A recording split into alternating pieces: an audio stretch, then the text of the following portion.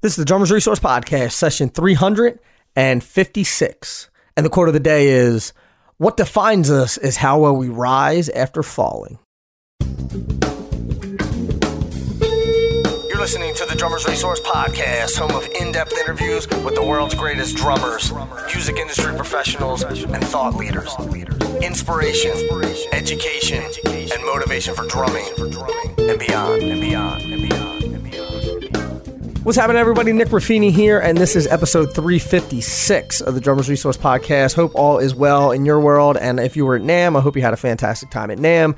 And speaking of fantastic, I'm not going to waste any time. I want to get into this conversation because, for me, this is a really special conversation for me. I have been listening to Chris Layton play drums with Stevie Ray Vaughan and Double Trouble pretty much my whole entire life, and when I had the chance to sit down and chat with him, thank you, Wayne Salzman, by the way, for connecting us, and to be able to sit down and chat with Chris is an amazing thing for me. And he shares a ton of knowledge. We talk about the history of Double Trouble, how he got connected with Stevie Ray Vaughan. We talk about shuffles. We talk about, getting up after the fall down after Stevie passed away. There's a lot of insight in this conversation and just a lot of great stories and all sorts of stuff. So I want to get out of the way and let that happen. So let's get into it with the one and only, the man, the Texas Shuffle man himself, Mr. Chris Layton.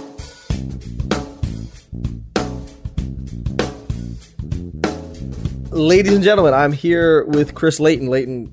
Chris, I want to thank you for taking the time to chat with me, man. I really do appreciate you doing this. Yeah, my pleasure.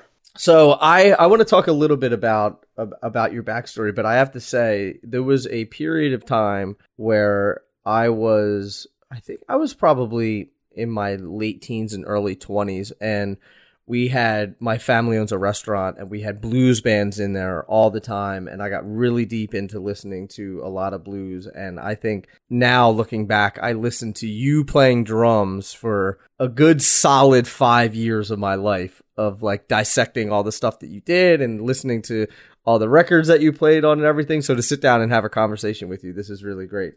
That was good. I hope I didn't ruin you. No, man. Because I didn't know. I didn't really know what blues was, like I didn't know how to play blues. I didn't know how to play a shuffle. I didn't know what slow blues were. I didn't know any of that stuff. And I learned by listening to you. So thank you. Oh, well, you're welcome. I didn't learn very well. I'm still not an amazing blues player, but at least I can hold my own now. Oh God. Yeah. I don't know. That's, I look at, there's guys I know, I go, God, do I actually really know how to play this? Like, some of the people that I discovered, I'm like, God, they just have that, it's kind of what they do. It's kind of, I would say that's almost kind of what you do, and you have that. Well, yeah, I mean, I guess, because someone said about playing shuffles, and I go, you do anything a long time, and you discover things about it, hopefully, and it keeps changing, and you come to know a lot about that. There's a guy here in town, Aaron Franklin, who's become renowned at barbecue. And he made the comment recently. He said, well, yeah, I know, it's cooking and smoking meat. He goes, I've been doing it my whole life every day, so I've learned a lot about it.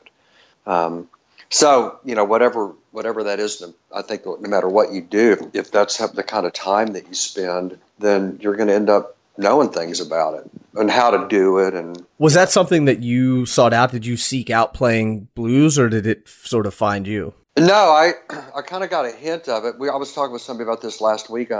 Being a kid in South Texas, I kind of lived in an isolated. I was in a small town, about 4,000 people. And I remember that, my father had big band records, and there was a way that I discovered that. And so I went, wow, what is this music? There was that. But I think in 1969, I heard ZZ Top on the radio. And I after heard Hendrix, I heard all this some stuff that came through on the radio, and I'm like, that sounds cool. I go, that sounds kind of like Chubby Checker that I had heard music of, and kind of the big band. I go, that kind of leads me to something going on. I'm not sure what it is, but I mean, this is all chronologically. That's kind of all really mixed up. But how old were you when you started playing?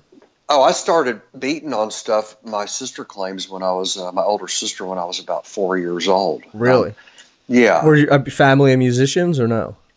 Well, my father was a drummer in the Army Air Force, but I didn't know that until after I wanted to start playing. Ah, okay. And so whose drums were you just banging on things? You weren't banging on I wasn't even banging on drums. I was banging on just everything. And that, that was to my mother's annoyance. But there was an incident where I went and cut some twigs. There were actually some branches after I heard The Twist by Chubby Checker. For some reason, that thing just ignited something. I don't know what was unique about it, but it did it. And so I started beating. I went out and cut some branches off of some bushes and started beating around. That's when my dad brought out the big band records, and we listened to those. And I thought, well, I want to play. And, I guess it was really a few years later when I joined Beginner Band that he bought me an old cheap snare drum to start band with. Mm-hmm. Which by the time, I got a drum kit when I was 14. That was my first drum kit. So when did I start playing? I don't, I think I started playing from the beginning and then kind of really got to express that at some point on a drum and then a set of drums. It's funny that, you're talking about Chubby Checker and The Twist, and it's the fact that did something to you is sort of a testament to why that song was, that was a massive hit, right? So I'm sure that there's something in that song. There's something magical about that song because other people felt the same way that you did. Whether it made them want to go play drums or not is one thing, but it absolutely did something to people because, it was such a hit. It was a massive hit. Well, and what, these are interesting things if, when I talk to people about, how they got started with whatever they did. And who knows what that moment is? You say, I was just standing there and a car drove by and I realized I wanted to be a car salesman. It's like, was it because that one car drove by? Who knows what? Sure. I'd heard music, and of course, to me, the only thing that was really available living in that town was when San Antonio KTSA beamed their signals south, and you listen to what was on the radio. So I'd heard various music, but I think the interesting thing, people say, oh yeah, blues, Chris Layton blues drummer, and I in Corpus Christi. I was listening. I moved from that little town back to Corpus Christi where I was born, and I was listening to all kinds of things. And to me, a shuffle was a "Can't Get Enough of Your Love" by Bad Company. But I go, wait a minute, I'd already heard, but that was a bigger song than ZZ Top. But I heard them doing stuff. I go, where did that come from? Meanwhile, I was getting off into stuff like listening to Mike Clark or first Harvey Mason with Herbie Hancock and the Headhunters, and I was listening to all this other stuff. And Billy Cobham came along, and I was into that. Then I moved to Austin, and in pretty short order, I went and saw a band that was playing kind of like R&B, soul, urban music, that's what it might have been called at the time. And I saw Stevie play, and I went, man, this guy is. Whatever he's doing, it's just awesome. And he was playing rhythm guitar is what I first walked in on. And ultimately when I got, when we started working together, he had access to all these people, his older brother and people all around that had been deep off into the music for a long time. And then I just really started discovering all this other stuff that, I started thinking, Can't Get Enough or even ZZ Top, was still real different than say Jimmy Reed or, old B.B. King. I go, so, but you realize what variations there are on all this and how different it all really is. And so now people go, oh, well, Chris Layton, he's a blues drummer. I go, well, I play all kinds of things. So it's kind of what I'm most known for, I guess, or most known for playing drums with Stevie Ray Vaughan, Double Trouble. But Stevie, he was playing in an R&B band when you first met him? Yeah. How old was he? How old was he? He was 20. Okay. How old were you? How far apart were you guys? 11 months. I was 19. And at this point, are you already gigging professionally? Are you already out playing, or were you just sort of going to see some live music? I was living in Austin. I was playing with a band called Greasy Wheels, which was part of that whole tail end of the Cosmic Cowboy progressive country scene that took hold in Austin with Rusty Weir and Michael Murphy and Willie Nelson had just moved back from Nashville. And, there was this, they weren't like the traditional country music. They wore like glitter and they called them Cosmic Cowboys. Right. And I was a band called Greasy Wheels that played like hippie rock and roll folk music with violin and congas and, acoustic guitar, electric guitar, and it was something maybe more like along the lines of maybe the Grateful Dead versus with "It's a Beautiful Day," and with more traditional influences. But that's what I was doing professionally. And my roommate Joe Sublette, we were friends from Corpus Christi. We were living together, and he was playing in this band, Paul Ray and the Cobras. And Stevie was one of the guitar players in the band. He said, "You got to come out and see us. Great dance band." And finally, I made it out and saw him. I went, really, really, really great band. But I went, that guy just kind of mesmerizes me. He's just playing like rhythm guitar, and so that was kind of just another door that opened up. And it seems like a lot of times now everyone is trying to be really calculated about their career. And they're, I'm trying to get with this person or connect with this guy or do this thing. And it seems like years ago, but before this day and age, before sort of the social media era and all that kind of stuff, people just naturally let their careers progress. It would just go from one thing to the next. And what I'm getting from you is that you were sort of like, I played here and then I met this guy and, we just ended up doing this thing. It wasn't this sort of calculated thing that you had of, trying to connect to the next level. That's an interesting thought, because I've never been the person that went, "Hey, I heard about this and I need to go get connected to that, and I should show up over there and I should make sure I get to know this guy." Or I've never been that guy. Did you always think that you wanted to do this professionally though? No. Really? No, and that's kind of it could be a short story, but we have time. It started back when I was living back in Corpus Christi, and my father had taken ill. He was a car dealer and came down with a terminal illness, as it were, and I had to sell the business. And he had a lot of well-to-do friends, and they knew that I had a real interest in just playing drums. And oddly enough, they thought they saw something that I hadn't recognized yet. They said, "Look, we know you really like doing that, but you really need to set that aside and think about something serious. Your dad's real sick and your mom's going to need help, and you need to kind of put the childish things aside and start focusing on, a real life." And I thought, well, I guess later on, they probably knew something that I hadn't admitted or recognized in a real way. Which is? That fast forward all these years later, I guess I was going to be a professional drummer.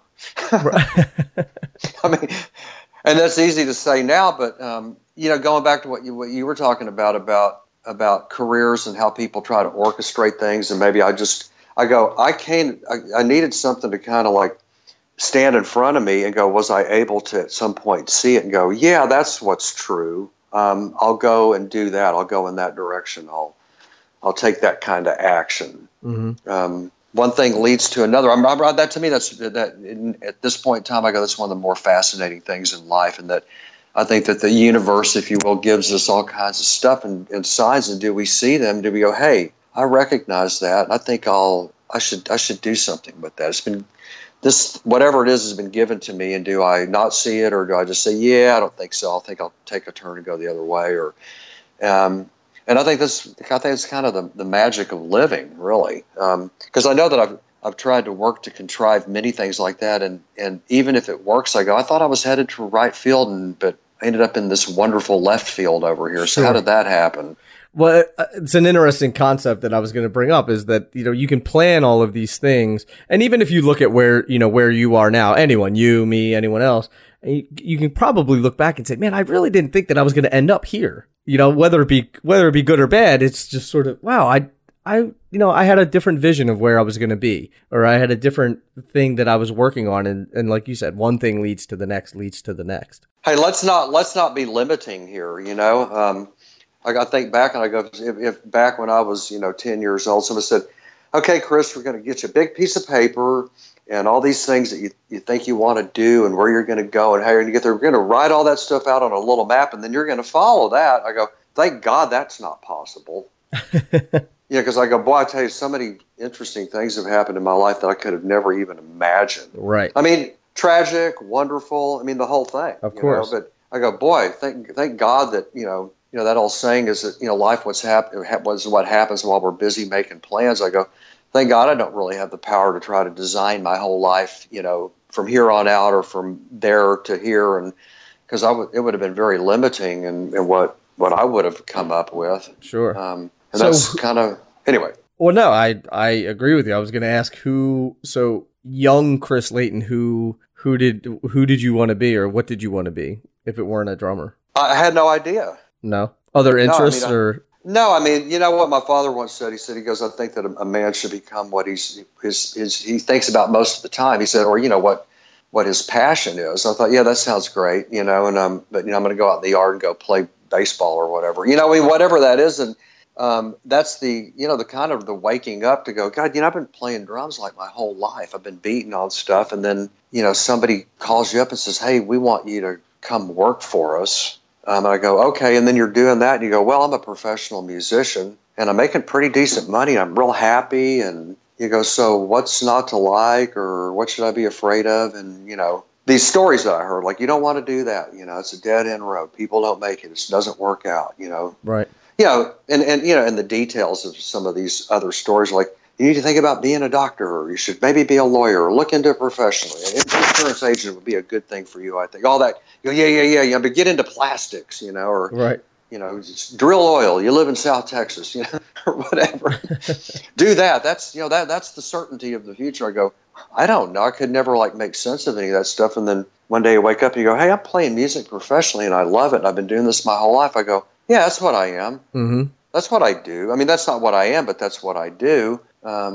See, I go, you know, I don't know how I got there other than, you know, when there was a sign that said, hey, you know, come here. I go, okay, I'll just go there. And then you get there and you go, well, that's a good place to be. Mm-hmm. And then you get another sign and you go, yeah, I think I'll go there now. And I think a lot of times we try to project these fears or these outcomes without really knowing what's going to happen. So you can say, sure, there are, you know, the stories are true. There's plenty of people who've gone down the road of trying to be a professional musician and they failed, right? But if you don't try it, then how are you ever going to know? I think a lot of people never even get started because they say, well, I'm probably going to fail at that, so let me go do something else. It's like, well, you can fail at that too. No, I've run into people. I mean, I actually sat with people and like they were really very great drummers. They had good musical sense. They go, God, I'd really like to do what you do. And I go, well, then go do it. Mm-hmm. They go, I don't think I could do that. I go, well, there you go. Right. You won't do it. You can't do it. You're not doing it because you just said that you can't. Mm-hmm. And so I don't know. I mean, life doesn't offer any guarantees. I mean, you know, in our society, we got it everywhere, like guaranteed or your money back, and this is warranted and this is guaranteed. And I go, there's no guarantees about any of that stuff. I mean, I know people who wanted to be lawyers and they bombed out in law school go, well, there you go, you failed at that, or whatever that is, mm-hmm. you know. And so I don't know. I don't have, and that's daunting. You know, it can kind of make people operate from a position of fearfulness as opposed to like, wow, I wonder what could happen if I did that. That sounds intriguing. Like, I better not do that because that's scary. I better do something that doesn't seem scary, you know. Mm-hmm. So I don't know. It's the truth of it is, as time goes on, I just kind of get more insight into living is what it is. Right. Well, and I was going to ask, are you more of an optimist, or are you more of or do you have less fear of failure than most people, do you think? You know, at this point, I think I do. I mean, just to be relative to Chris Layton's life, I mean, I won't kid you.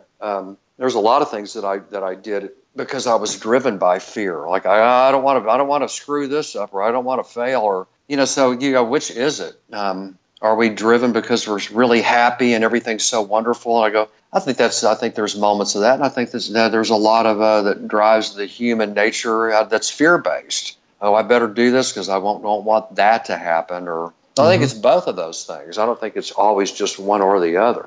Are you saying, do you think you worked harder because you were afraid of failing at it? Or you didn't do things because you were afraid that you would fail, so you said, I might as well not even try? I mean, all that's happened. That's why when people say, hey, man, you're a big success, can you tell me how to do that? I go, not really. I can tell you this, is if you don't try, nothing will happen. Right. And if you quit, they don't really give nice trophies for quitting. No, they don't. Well, now they do in 2017, I think. Yeah, they do. I think you get a quitter trophy. A friend of mine said, yeah, I think my kids have suffered from the 6th place trophy syndrome a little bit. It's like, wow, you showed up for your first day of baseball practice. We have a trophy for you over here. Yeah. Yep.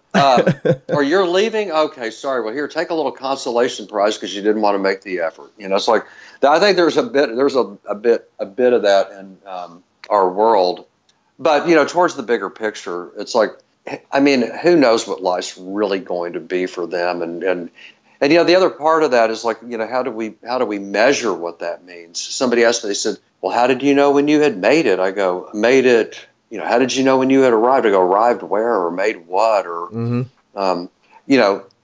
milestones early on is like, I tell you, what making it seems like to me is that when I can pay and afford to have somebody, take my gear to the gig and set it up for me. I go, that's a big deal. It's kind of like finally having your own washer and dryer instead of going to the laundromat, Getting your own hotel room on the road. Getting your own hotel room. Man, that is the Shangri-La right there. So, as a player, I was over at my studio yesterday and I was working on some real basic stuff, just kind of taking making an assessment of like, how am I doing with this? It was the same kind of stuff I'd done the very first time I played, but just to kind of take a check, Yeah.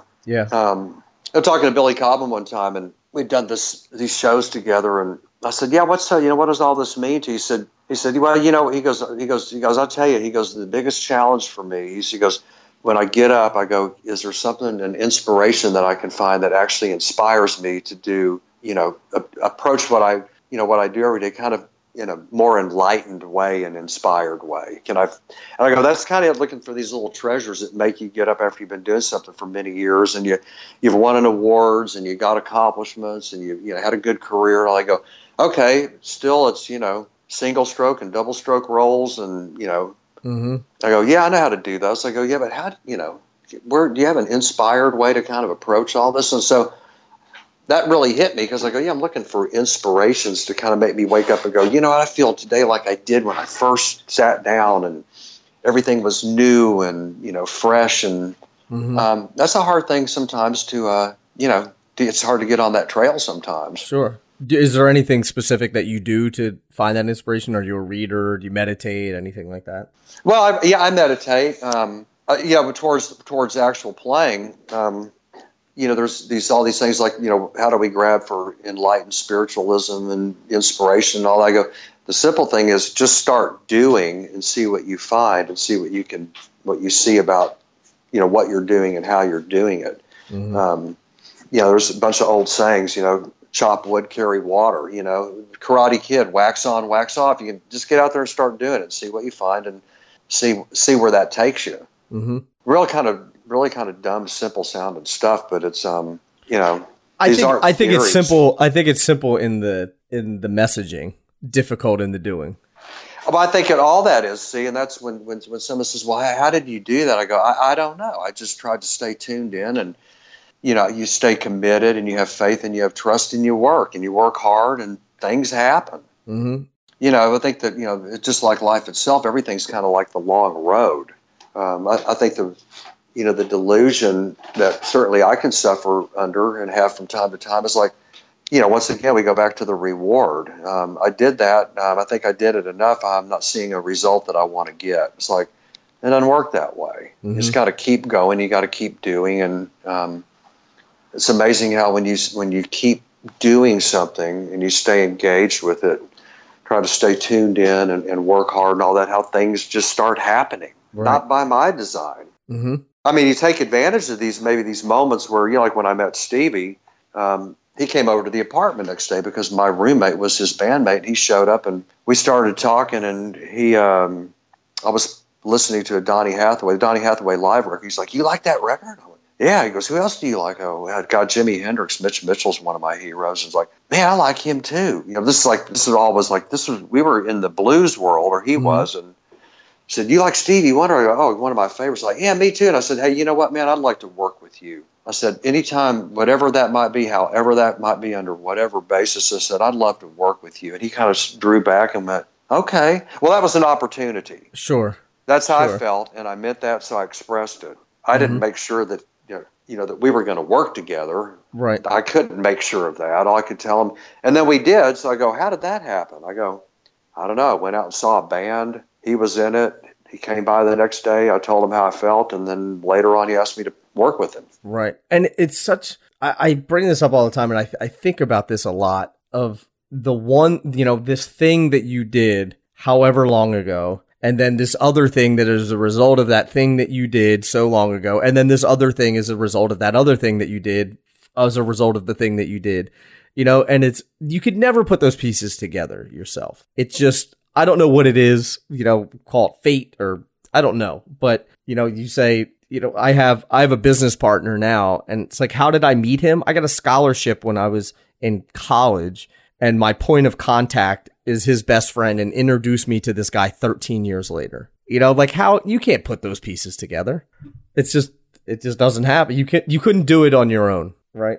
I was talking to a guy last night I was at this party, and he was talking about you know, Bitcoin and cryptocurrencies were definitely going to be the future, and you know, all music would be sold because everything would become blockchained together. Mm-hmm. You know, you look at it like it's molecules, and I go, I mean, everything you just talked about is like you did this, and then something happened, and then you got to do that, and then something happened, and I mean, the whole path to me and the whole thing about life is just one thing building on another, and you don't know what that's going to be. Mm-hmm. You'd like to think it's like a bricklayer, like we got an 8-foot wall here, we got all these bricks to build 8 feet. You know, but there's nothing I've ever discovered in life that works that way. Generally, though, that old saying that, you know, hard work brings good luck, I think that there's nothing ever truer that's been said. Mm-hmm. You know, you got to do and you got to work, and you know, that's where all that stuff about, you know, having some kind of faith and trust and being able to stay committed comes in. And then, God, who knows what that result's going to be? And life offers no guarantees. And you're like, oh, really? I mean,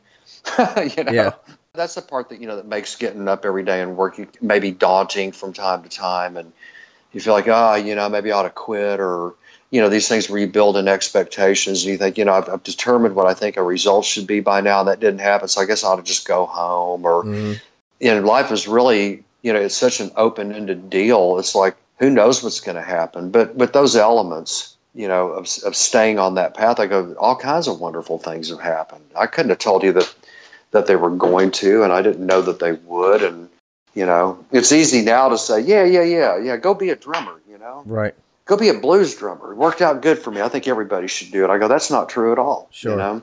Sure. People ask me that. They go, "Do you think I should be a professional musician?" I said, "You're the only one that can answer that. And if you don't love it and you're not impassioned by it and you have a lot of reservations about what it might mean," I go, "Maybe it's not for you." Because then again, you know, I'm no different than the guy that I see playing, you know, say a drum kit, and he sounds wonderful, but he says, I couldn't do what you do. I go, well, you probably couldn't because you just said that.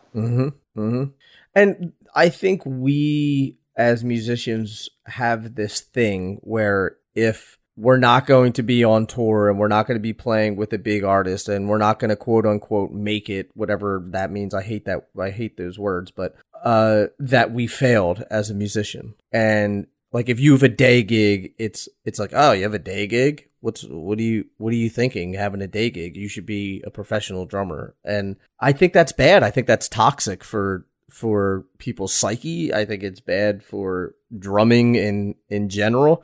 I think if you want to work a day gig and play on the weekends, that's fine. There's nothing wrong with that. Absolutely. I mean, when I was a little kid, you know, and I was sitting in my bedroom playing my drum kit, I mean, everybody, as children, we all have our dreams. You know, we have whatever. They're grandiose, and they might be whatever they might be. But I wasn't doing that because I thought, you know what? In 1989, even though it's, you know, 1968, in 1989, I'm going to sell out Madison Square Garden, and I know that that's going to happen. So I guess I'll keep playing today. Sure, sure. I had no idea about any of that stuff, really. I mean, I didn't, but I was just driven by the actual enthusiasm and the connection. Like, I really like doing this. This is fun, and everything about it intrigues me. I go, that's enough. I mean, that's got to be enough because nothing else can I determine. Yeah. Not with any kind of certainty where I go, okay, now that I've got this guarantee, I guess I'll go ahead and do that.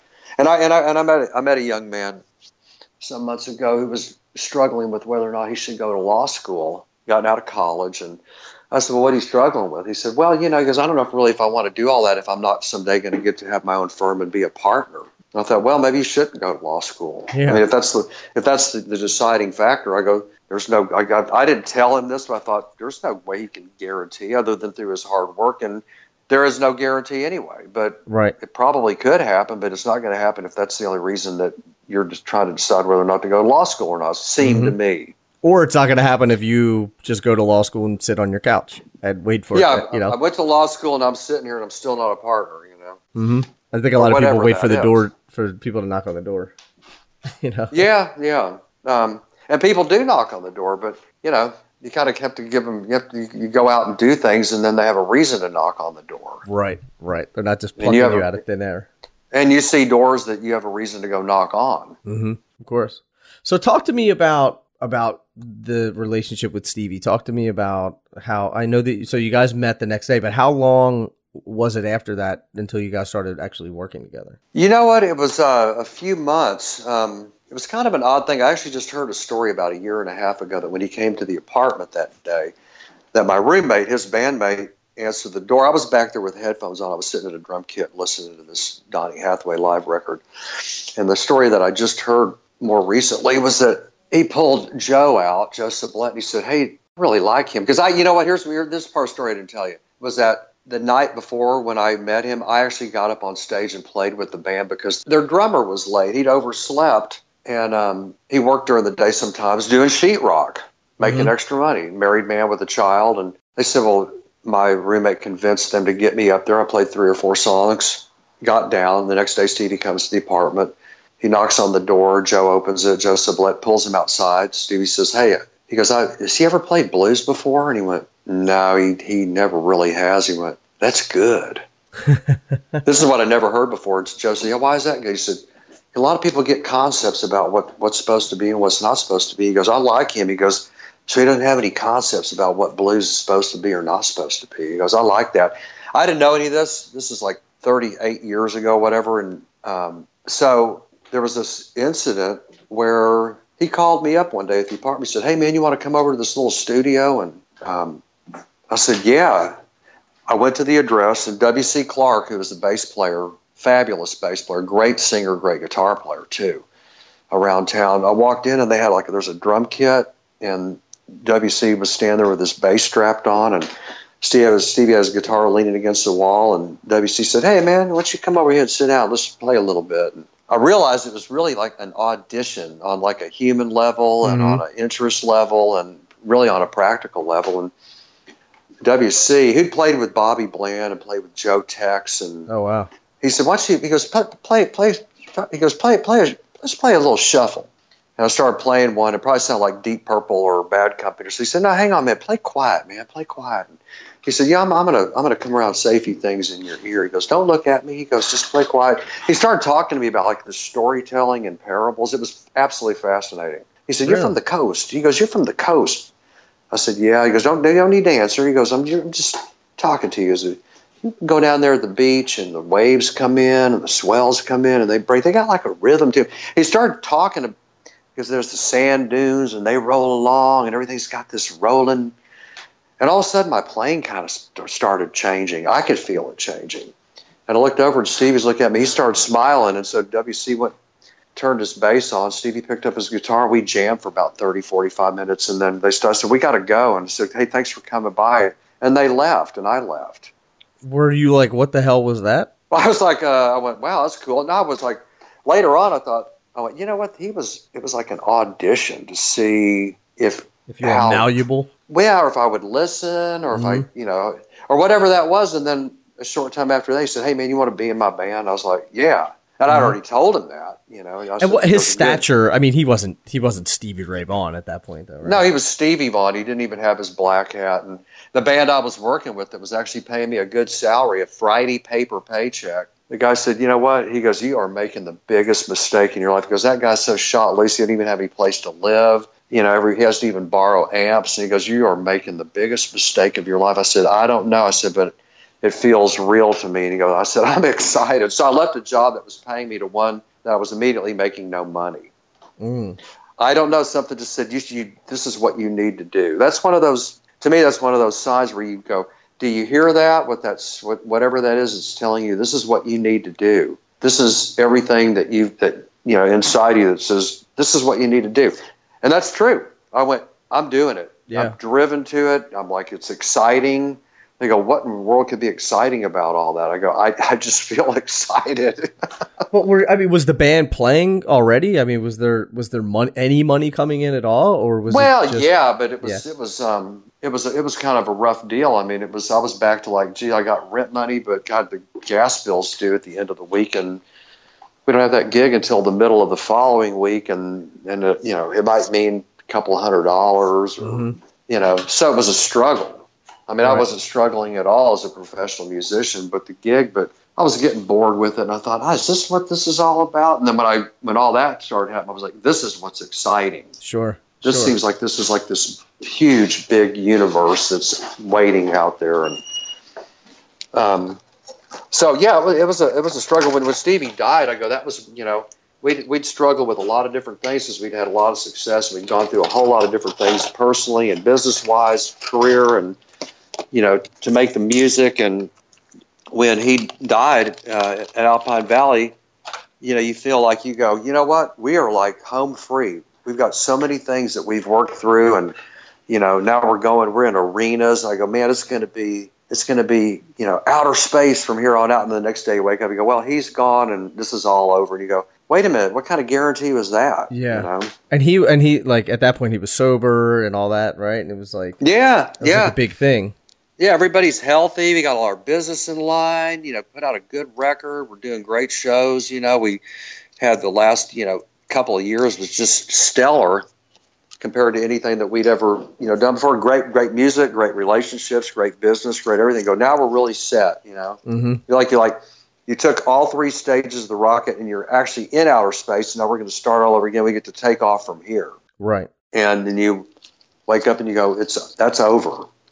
And you go, how? What was the build like? Like you say, that rocket ship. Like, I mean, from that room, at that little rehearsal to selling out Madison Square Garden? What was that trajectory like? How did you guys navigate that? Not very well. I think we learned most of our lessons the hard way. But however you have to learn them, it's like that old thing about the tacking of a sailboat. It's like you think, we'd like to get over there, and you go, well, great, that's not going to be a straight line. Mm-hmm. It's like when airplanes fly through the air, they drift this way and they go that way, and they're kind of moving, and ultimately they get it. That's an easy one. Ultimately they get to a destination, but the destination, there isn't really one. But we took turns and had twists and turns in the road, and there were a lot of painful ones, and we made a lot of big mistakes, and we had a lot of wonderful successes, and we always had each other in our music. Right. And that's what was really at the core of all of it, that we were a family, and we always had that. We knew that. Mm-hmm. We were always there for one another, and there was a lot that happened when he passed away that that was lost, because it was deeper than we got a band and we make good money, Right. That was kind of the least of it, really. Mm-hmm. But I think we did everything you could do. We screwed up about every way you possibly could, and we came back from it. Because we didn't give up. Right. That's just the simple thing. We just kept going. We wouldn't give up. And I think that's probably, no matter who you look at. I quote any band or anything, whether you look at Metallica, the Rolling Stones, U2, on and on, you go, they just don't give up. They just keep working. They keep figuring out what they can do and what they need to do and what doesn't work and what does, and just keep on going. Very few times have I ever heard of a band that got on that rocket ship and went to the top without having these crazy times, without making all these mistakes, whether it be drugs or whether it be alcohol or whether it be feuding or whether it be, they just, whatever it is, there's always, what do you think that is? Do you think it's growing pains? Do you think that it's sort of the unknown? I mean, there's a big difference between playing in a small room by yourselves and carrying your amps and drums in, to playing across the country in tour buses with crew and playing in front of thousands of fans and all that. I mean, that's a total mind shift, right? Well, yeah, that's that's certainly a growing pain. I think all this is just life itself. I think anything that can I do something that doesn't involve all that crap? I think that's just delusional. Because if you don't feel like carrying my drum kit through the snow into a club, then how am I going to feel when all of a sudden says something happened in your business and you owe this company $500,000, you got to go pay it off? Like, well, I'm not going to do that. I was like, well, which thing are you going to do, and which thing you're not going to do, and which thing you're going to pick and choose, and you kind of, there's that whole thing about we don't know what cards we're going to get dealt, and we get dealt a hand, and it's not really what we get dealt, but how do we play them? Mm-hmm. What do we do with what's before us and what's been given to us or what's happened, and how do we live through that? Right. Well, like I said, some of these things, we did poorly, and then some we did very well. In the mix of all of it, by the time we were into our last day of existence, I go, we were doing a really good job with everything. Mm-hmm. And you go, finally, we really figured a bunch of stuff out here. And who knows, they say the only thing that's maybe worse than not getting what you want is getting what you want. Yeah. Because every time, something else opens up, you have a whole new set of things to take a look at and to, work with. And it just keeps on going. I think that's just life. I think the human condition is one that we struggle. Mm-hmm. I think the delusion is like, I want to do something where I'm always happy and it's really easy and I get all the rewards that I think I deserve. And I think that's a delusional fantasy. I agree. In my experience, I don't think that exists except in a movie. Right. Or I'll write one. I'll draw that out and I'll go, yeah, I'll read that to myself. That looks good. There you go. Well, what were some of the big mistakes that you guys made? Oh God. I don't know. I can't. There's. I don't. You just say which one is bigger. I don't know if there's like the biggest one. Or what are some of the big mistakes that you made? Well, I mean, you do all kinds of things as you're going down the road, and like maybe you, one of the things that kind of befell us was the drugs and alcohol. But right. You go, is that a mistake? I don't know. Somebody drinking down at the corner bar tonight, having a good time. Did they just make that mistake and 5 years from now, they're going to be an alcoholic drug addict, and they should have known when they just would, having a drink at happy hour. Who knows? Right. But was it just Stevie, or was the whole band? It was just bad. Oh well, we were all involved in that, but that's kind of an overriding thing that kind of influences many things. So you go, man, I don't know if we should have signed that merchandise deal, and I don't know if we should have been on that tour. We didn't watch our money in that case. There's all these they're really little things that you say they are, but then they have a big effect. And I know that the more successful that somebody gets, and the more material success they have, the smaller, but seemingly small decisions can end up having large ramifications, just because the economy of scale. Right. So it's different than missing a gig down at the neighborhood bar. You go, wait, we missed that gig at Aloha Stadium. Right. Oh, you guys would miss gigs? No, we didn't miss gigs. That's an example. Sure, right. What was the big mistake you made? Well, it wasn't a big mistake, right? Missing the bar gig down at the corner, but you missed a gig. I mean, if you missed Aloha Stadium, you go, that's a big mistake. Sure. So you do all these kind of things that you go, well, you think that's the right thing to do, or you don't know, or you do this. You go, that really wasn't the right thing to do, and it had big ramifications. So I think that all of them are just a part of just learning how to live better, or by maybe having to learn how to live worse sometimes.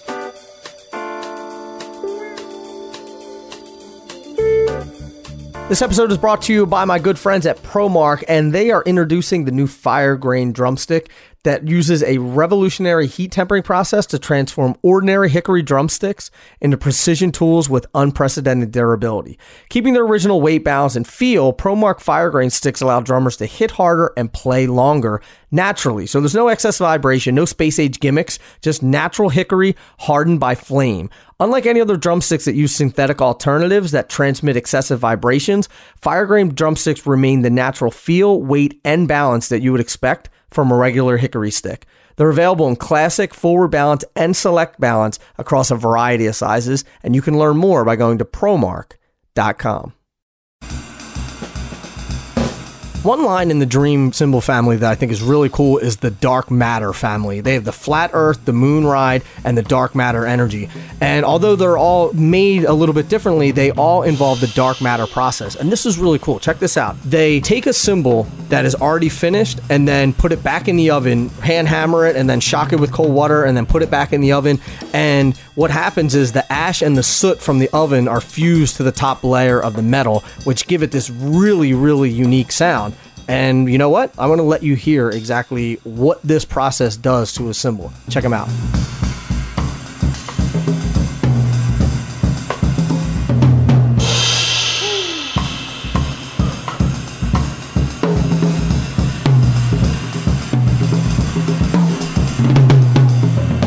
To learn more about Dream Cymbals, their Dark Matter line, and all their great products, be sure to check out dreamcymbals.com. Now let's get back into it with Chris Layton.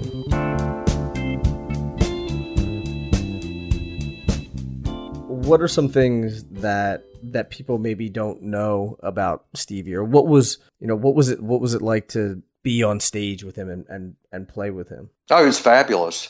Well, I'm sure. I mean, I'm trying to get inside of your brain to what it was like to be on stage. I mean, he's arguably one of the greatest guitar players ever, You know what? He was probably one of the freest people, if not the most, that I've ever worked with. I mean, we play a show in front of 100,000 people, and all of a sudden he decides to start jamming on something, and we just fall in. There's no like, hey, we got 100,000 people, or we can't just all start jamming on something we've never done before. It's like, yeah, we can. Why couldn't we do that? And that's how a lot of things happen for us. Say about John Mayer doing this thing with the Dead, and those guys actually liked our band. We thought, well, wonder what do they like about us? They go, well, they think you guys are just like they are. This is the word that we had gotten. They are kind of real spontaneous and you're open. I go, yeah, we are all that, really. Mm-hmm. And Stevie didn't really care. He really didn't care about the material success. I mean, everybody likes to eat better, be able to buy a home and a car and all those things. But he said, I just want to play guitar. And he was real free about that. Mm-hmm. Real simple guy. He'd like to just sit on the front porch and read dumb comics. And, I mean, he was really, really simple in that way. Right. He was very open. He was kind of this open channel that, when we started working together, he said, I don't really care what you do. He goes, just mean it and be committed to it. And if you screw up, just don't stop. He goes, we just keep on going is what we do. Right. That's what I want to do. And so there were no rules. Mm-hmm. And I loved it. That's what I think that he liked about me. I go, I don't care. I don't know what the rules are. I go, there aren't any rules. Let's just do what we feel and make sure that, that we're doing something, we're doing whatever we do means something to us and we'll be good. Right. And that's kind of a weird thing to deal with. It is because you start classifying yourself like, okay, now that we're this, then this is how we need to go. Mm-hmm. And it's always attached to some like, well, we need to be this way because if we don't, we might not get the result we got last time when we were that way.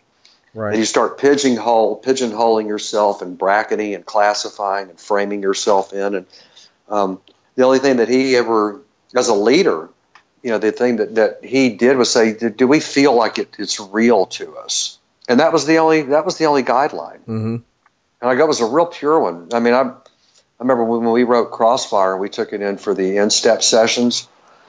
He said, let me listen. Great tune, by the way. Well, thank you. He said, he wasn't one of the writers. He said, I need to see if I can find that I have a connection to this. And we're like, oh, okay. So a couple of days later, I think it was, he said, I found what that was, the meaning for me. He goes, so let's give it a shot. Let's cut it. But he was that way about everything. When you go, don't you see this could be a big opportunity if we cut this track or we did this? He goes, I don't feel it. It doesn't feel real. Really? And these is great. I mean, I think that's amazing. No, but it's scary. It's uncertain. It's like you feel like, wow, you don't have control over. Like, what do you mean? What's You look and you go, what? And I get it now. I get it now more than I actually ever did. Was it? I'll go back and I'll look at all the music that we did. It all has a real continuity to it. It's like a body of work, as opposed to they did this kind of record and then they did that kind of record and they dressed up like this and went that direction and then they did, mm-hmm. And all that, came to me really comes down to him first saying, does it feel real? Does this actually feel real to us? Like it's really us? Right. And I go, that's a really profound question. And I think that, in the purest sense, it's something that can easily be answered if you can be honest and say, no, it doesn't, but I think it might produce a hit. It's like, no, it's not a real answer. Does it feel real? It's like, no. Okay, well, let's not do that. Right. And he always made that decision, or was it a band dynamic? Well, we did. It was a band dynamic. He ultimately was the one who was going to make the decision that says, well, this is what, I want this to be. And actually, Crossfire is a good example because when that song came out, it went pretty quickly to the top of album-oriented radio, when there was album radio, and it hung there for a whole number of weeks, and the label came to us, and they said, look, this thing could cross over to top radio, but it needs to be edited because it's a little bit too long and it's got too much guitar in it. Mm-hmm. We got a guitar solo in what was called CHR, Contemporary Hit Radio. didn't have songs like that, generally speaking. So they wanted to edit out the guitar solo to make the song shorter. And he said, yeah, I don't know about that. He said, let me think about that. And he thought about it. We all thought about it for about 6-7 weeks. And he said, yeah, you know what? He goes, that's not real. He goes, this is Stevie Ray Vaughan and Double Trouble. And it's a band that I started, and it's driven by guitar, even though we have the song. He goes, if we took the guitar solo out, what would we be saying about how we felt about the actual tune to begin with? Like that needed to go for what reason? For the promise that we could have basically a major hit? He goes, I don't know if any of that's true. And he goes, and even if it was, it wouldn't be real to the way we made the music in the first place. Right. And I went, these are all true things. Mm-hmm. I go, really? We got this fabulous guitar player. We got this great band. And we got a great piece of music with this great guitar solo. But now for the promise that we're going to be something bigger than we are right now, we'll just take all that out and there you go, and let's see what happens. He goes, no, it's not true. It's not real. I don't want to do it. Wow. And so we didn't do it, and they didn't take it to CHR, and it never happened. And I go, that was just another real thing about how he examined, those things. And I go, everything he said was absolutely true. Mm-hmm. Everything that everybody else promised, if we did X, Y, or Z, might have been true, but who knows? And at the end of the day, it didn't really matter. It didn't really matter, There's that thing that says that if it's urgent, it might not be important. If it's important, it's probably not urgent. Right. Something along those lines.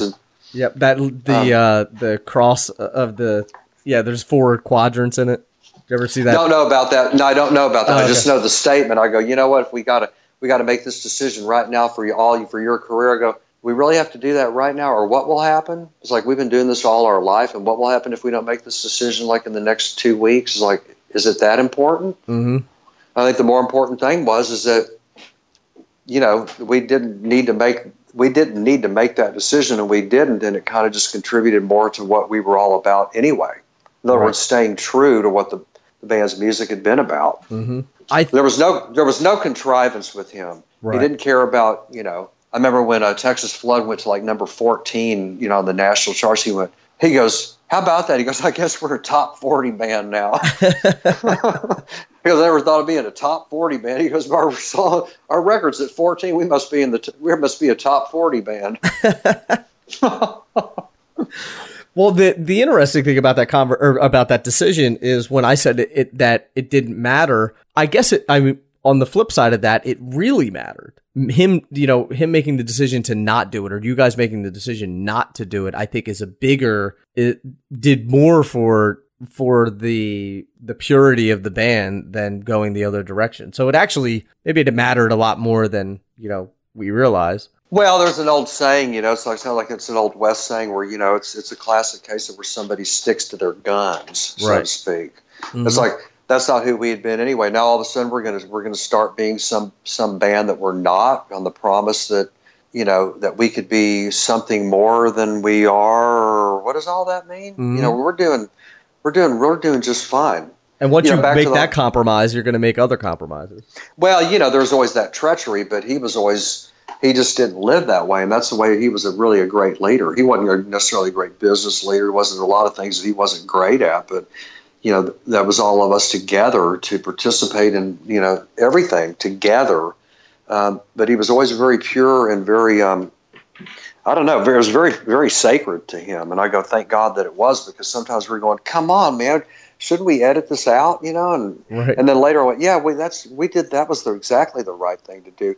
Going back to, when people say, well, how did you know when you had made it? And how did you know when you were a big success? I go, when we had the band together, especially at the time that was, that turned into Stevie and Tommy and myself, I go, we felt right then every time we went and played, we love what we do. We're having the time of our life. That's success. Mm-hmm. Not whether or not I got rid of the old car and bought a new one, or not like, wow, I'm going to get to buy a house now. Now I must have made it, or mm-hmm. those things are wonderful. Believe me, I'm a materialist. Mm-hmm. There's a capitalist in me, but I go, there was nothing that and it goes, and that same idea goes back to me leaving a band that was paying me a weekly paycheck to go to total uncertainty by something that I felt great about. That I went, this is what I want to do. Right. Yeah. It's all the same thing, really, to mm-hmm. me. No, I agree. Now, you were cited as saying that the day that Stevie passed away was the worst thing that ever happened to you. It was the worst day of your life. Yes. How were you there? Were you at Alpine? Were you at that show, or was that a? Oh yeah. Okay, because I wasn't sure if Stevie, if he was there making an appearance with the rest of with everyone else, or if it was like Eric Clapton's band and Double Trouble and everything. No, we were opening for Eric Clapton 2 nights at Alpine Valley, and it was just a simple case of we both had rented the same helicopter service to shuttle us from Wisconsin back to Chicago every evening, and there was a big jam at the end of the night. We knew that could be a possible conflict, and it was. They had an open seat, and they said, "Hey, do you want to take it? You're the leader of the band." There was whatever that hierarchical thing. He went, "Yeah, I'll do it." He got on, and the thing crashed. So it was tragic for a lot of people. There were 5 people that died on that helicopter that night, and everybody had families, and it was a real tragic thing for a lot of people. So it could have been anyone who got on that helicopter. Yeah. I mean, wow, that's crazy. So how do you start to put the pieces back together from that? Because 1, he's your friend. 2, he's your bandmate. So there's 2 sides of this. I'm guessing that you've lost a great friend, but you've also lost your.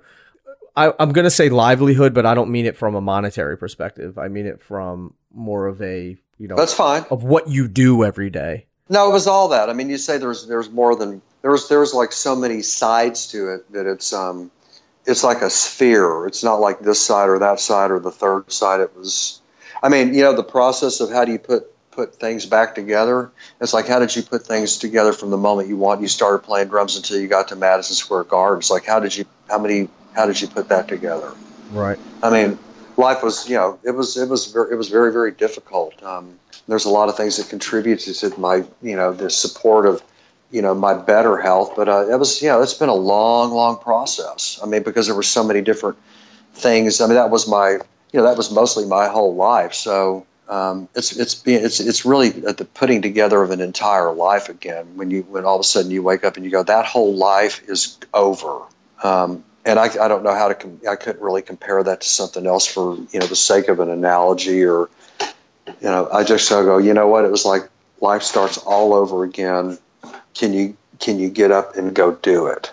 And it was difficult. Were you thinking I need to start putting my music back together? I need to start putting my life back, my personally. Everything. I mean, I didn't know where to start. It's like, okay, I'll do this first. First, I'll put my life back together, and then I'll put some music back together, and then I'll go to the grocery store. And I mean, you just like go, sure. You kind of go, everything is I was so confused. It was so convoluted. I go, I sat and did nothing. I did nothing. I like stared out the window. And, I tell you one of the things that ignited my getting back to life was a dear friend of mine who's deceased now named Stephen Bruton called me up and said, you know what? I want you to come play drums on this record. I said, yeah, I don't want to do that. He said, yeah, I know you don't want to do that. That's why you're going to get your ass off the couch and you're going to get a drum kit and you're going to meet me down at the studio in 2 hours.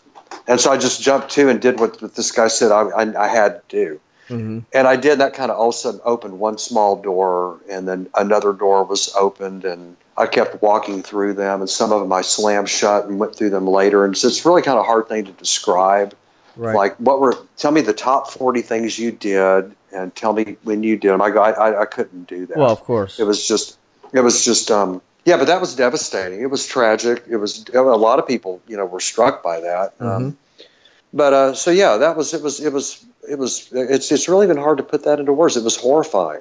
It was bewildering. It was overwhelming. I mean, one thing that was given to me, I look at this as I noticed that there was a couple of guys I'd known, younger guys who I'd known our whole lives, Charlie Sexton and Doyle Bramhall, and I had this idea. I said, maybe we could just get together and play. Doyle and Doyle Bramhall, Charlie Sexton, and Tommy and me. Let's get together and do something. And we kind of didn't really get around to do it, and then something brought us together. That turned into a record deal with Geffen, and we made a great record.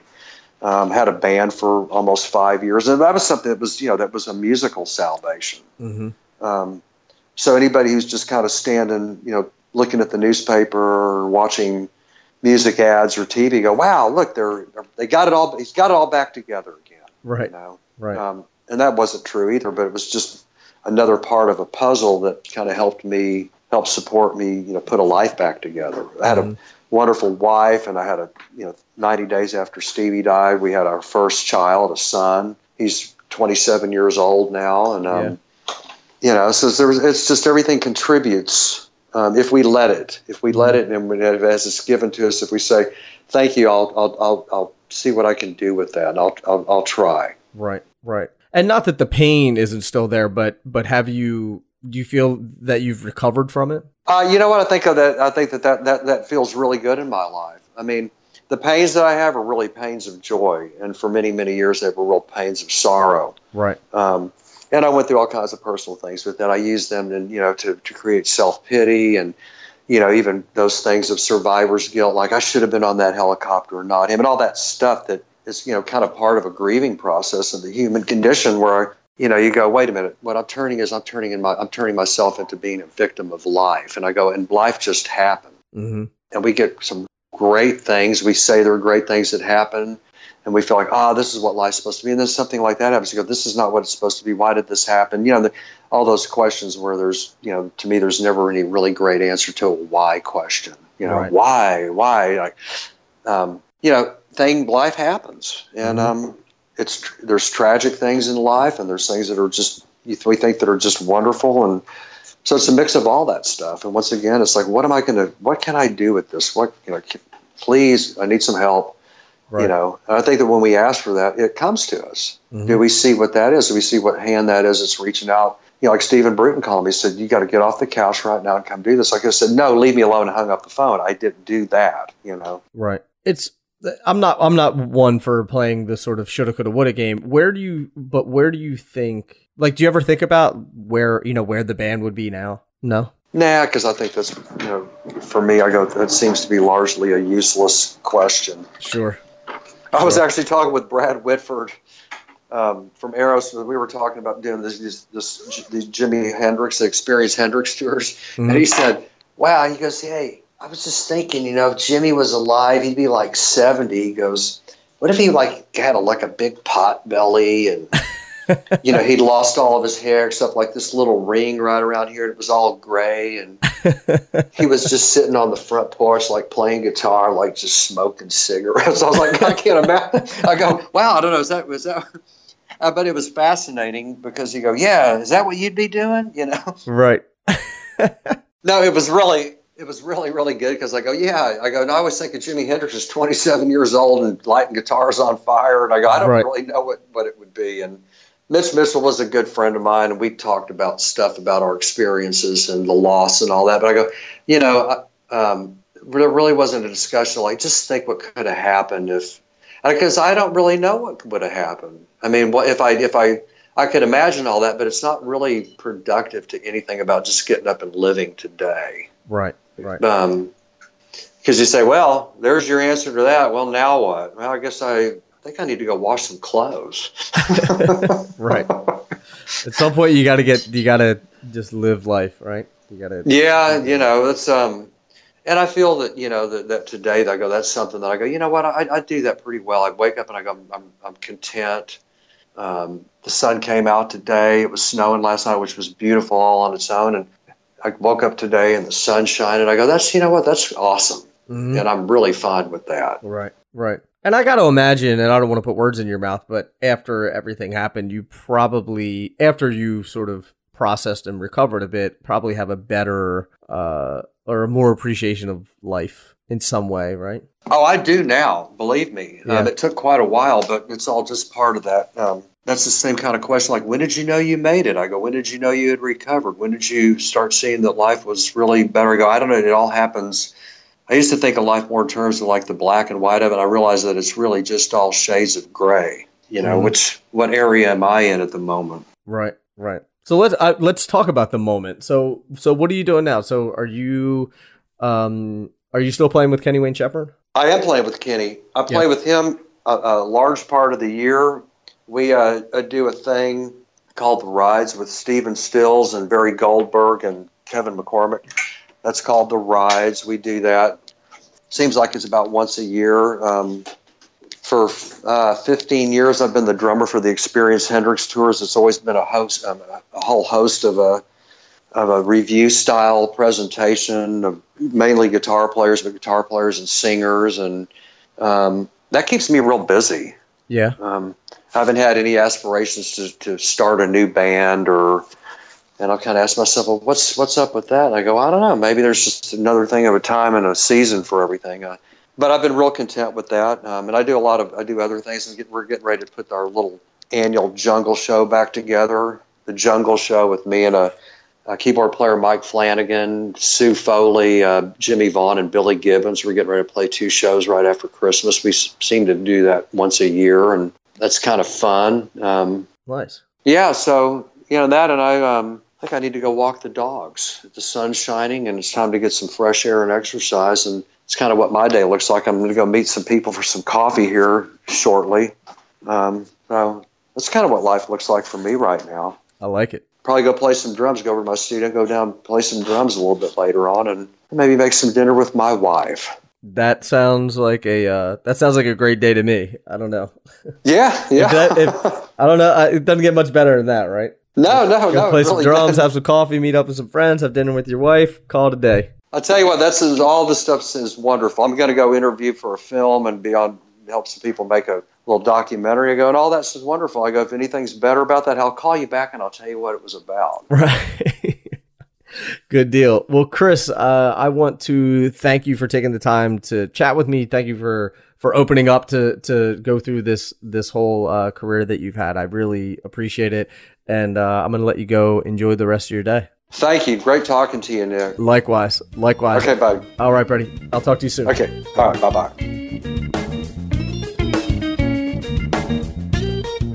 There you have it, the one and only Chris Layton, and you can find all the show notes, as always, by going to drummersresource.com/session 356. Also, if you haven't already, please do me a favor. Please leave a rating or a review on iTunes. What that does is it helps the podcast show up higher in the search results and let people know that this is actually a valuable podcast for them to check out. So I would really appreciate it. You just go to iTunes, search for Drummers Resource, leave a rating or review. It's super simple. It's super easy, and it is 100% free, of course. So, and I guess that's about it. So thanks for listening. I really do appreciate it. Keep drumming, and I'll be talking to you soon. Peace.